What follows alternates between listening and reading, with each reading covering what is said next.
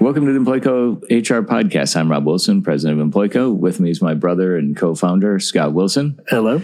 And Jason Eisler, our vice president of HR. Hi, everyone. Thanks for joining us this month. And of course, working the board, Nicky Navarro, taking notes and making us sound presentable as he's working the board. Doing magic. So thanks for joining. So the month of June is Pride Month. And so thought we'd walk through a little bit on workplace issues and a little bit of history about how Pride Month all came together. Yeah, let's take the time machine back to 1969 in New York, kind of where some of this really got started, the impetus to kind of include some of these protections.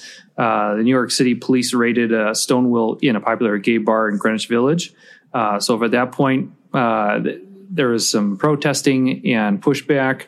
Fast forward to 1995, October is designated as LGBT History Month. And then President Obama signed a presidential proclamation in 2016 designating June as LGBT Pride Month. And strangely enough, not until just a couple years ago in 2020, the U.S. until then, individuals were not protected from discrimination in the workplace if they identified or if they were discriminated against related to LGBTQ. But in that year, 2020, U.S. Supreme Court ruled in Bostic versus Clayton County that LGBTQ employees do have that kind of protection in the workplace. Yeah, when you look back at the pretty significant ruling was in April of 2017 in a federal appeals court in Chicago that tied back the 1964 Civil Rights Act. So yeah. That was, 64 was that was a major down the foundation. Civil Rights Act. Yep, Title VII was monumental for protecting most of the classifications or characteristics we see today. Yeah, and when you look at unfair practices, whether it's pay, we've talked about it over the years with male versus female and the gender gap on whether it's promotions or wages, and the same exists, but I don't think you're seeing it, or are you seeing it, Jason, on the HR side as much as it was 5 or 10 years ago? It's hard to tell because people are probably not as outwardly discriminatory maybe as they were decades ago, but it probably is still happening. Just how frequently, it's hard to tell. Mm-hmm. Yeah. Especially when it's a subject like that, where if someone isn't comfortable with it, they're not going to say it. And I think that would be easier to be discriminated against. Right. At a minimum, even if there's not pay discrimination, there's probably feeling uncomfortable or passing up for promotions or not assigning them to sales positions because someone's embarrassed of them seeing clients. So there's all kinds of obviously types of discrimination beyond just pay that employers should really take a kind of a hard look at. Right. And Jason, you do a fair amount of diversity and inclusion training with our clients. And so how's your feedback been with the clients as you're definitely rolling that out more, a lot more clients are in tune with diversity and inclusion training. Yeah, we've got a great training program. All of our clients, that's included for free, but we can obviously talk to any companies out there who need the help. But obviously it's the first part with any kind of strategy or issue like this is policy and training. So develop a really good policy, communicate it well, and then do training for employees and managers. And there's other issues with LGBTQ workplace issues that you want to be mindful of, like bathroom use, health plans. Do you cover domestic partners, same or opposite gender? Leave of absence like FMLA, do you cover that for a significant illness for the person's same or opposite gender domestic partner? So obviously a lot of things that you can work on to kind of get yourself ready for diversity and inclusion. So how deep do you go in your HR handbook? In the handbook, there's maybe a couple paragraphs of a policy related to LGBTQ. But in the training, we go pretty extensively. It could go anywhere from a half hour to an hour, just the employee level training.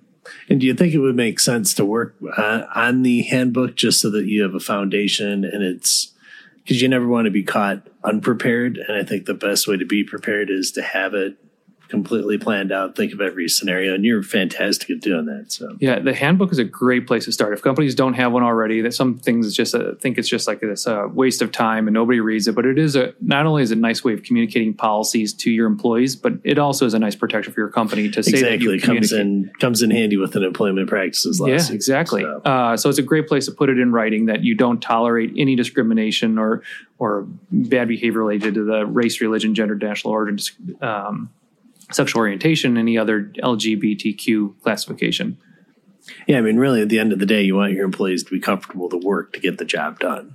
And if this helps make them more productive, where they're less stressed, they're able to focus on it, I think it's a win-win for everybody. Right. At the end of the day, it's your company culture. You want people to feel comfortable. You want people Correct. to feel welcome in the workplace. You want them to be productive.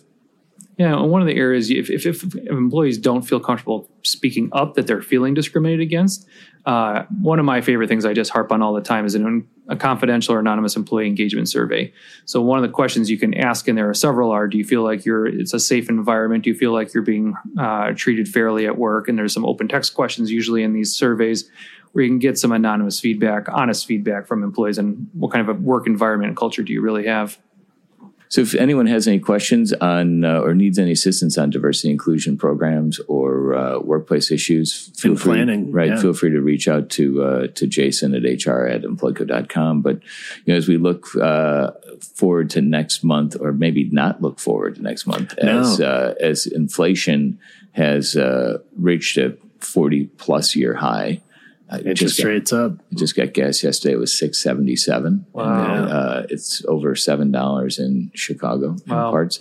So, the big debate is, are you in a recession? Are you going to be in a recession? And we certainly are. They just haven't declared it. Right. And we were talking about this beforehand. I think this is going to be one of the cases where we're in a recession. They're not saying it, but then further, 6 months, 8 months down the line, this is how bad it was, and we've improved it this much. Right. So it's...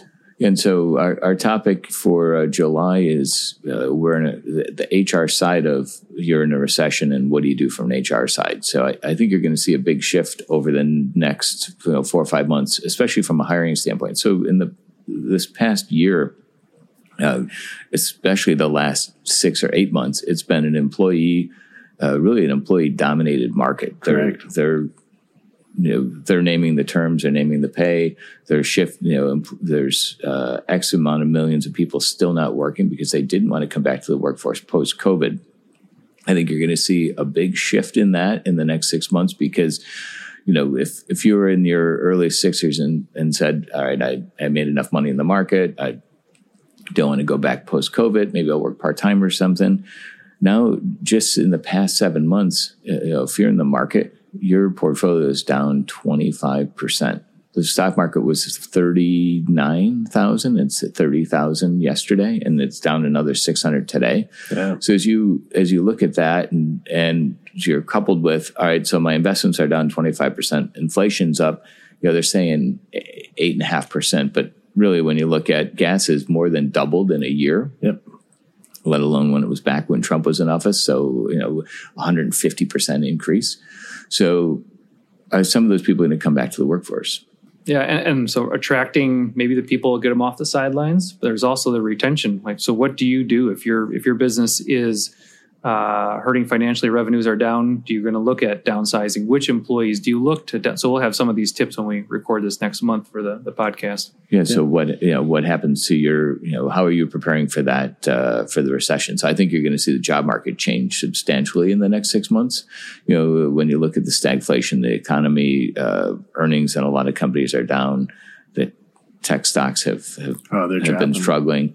So I think the employment side is going to change, but also, as we dig deeper next month on the HR side of what the future holds. Stay tuned. You're seeing, we're talking to a lot of clients, and you're seeing on the tech side people delaying their expenditures. Sure. Yep. So I was with a good friend the other day, and on the tech side and consulting side, and they're seeing things that they projected out. People are tabling it for the foreseeable future. Yeah, now's the time to save up and prepare for that rainy day. Yeah, so thanks for joining us. Happy to tackle other issues. One of the other things that we're going to talk about too is states tightening up on non-competes and non-solicitation agreements. But we had too many topics to jump into right. This month. So not enough time. That's something that Jason's seeing a lot these days with our clients. That depending on the state, and I think you've got some data in our current newsletter or the next newsletter as Jason plans out a few ahead of what states aren't allowing non-competes and making it harder, or non-solicitation. So you're seeing non-competes really, really go away, but it's the non-solicitation which we can talk about another time on another podcast. But Jason's pretty involved in those as well. But we appreciate you joining us this month. Questions at info@employco.com or HR@employco.com. June's been a busy month. So you had Pride Month, and of course, one of Nikki's favorite days was earlier this week, National Bourbon Day. Yes. So thanks for checking out our podcast, and we'll be back next month to talk about the changing economy and the HR side of entering into or being in the middle of a recession. Thanks for listening.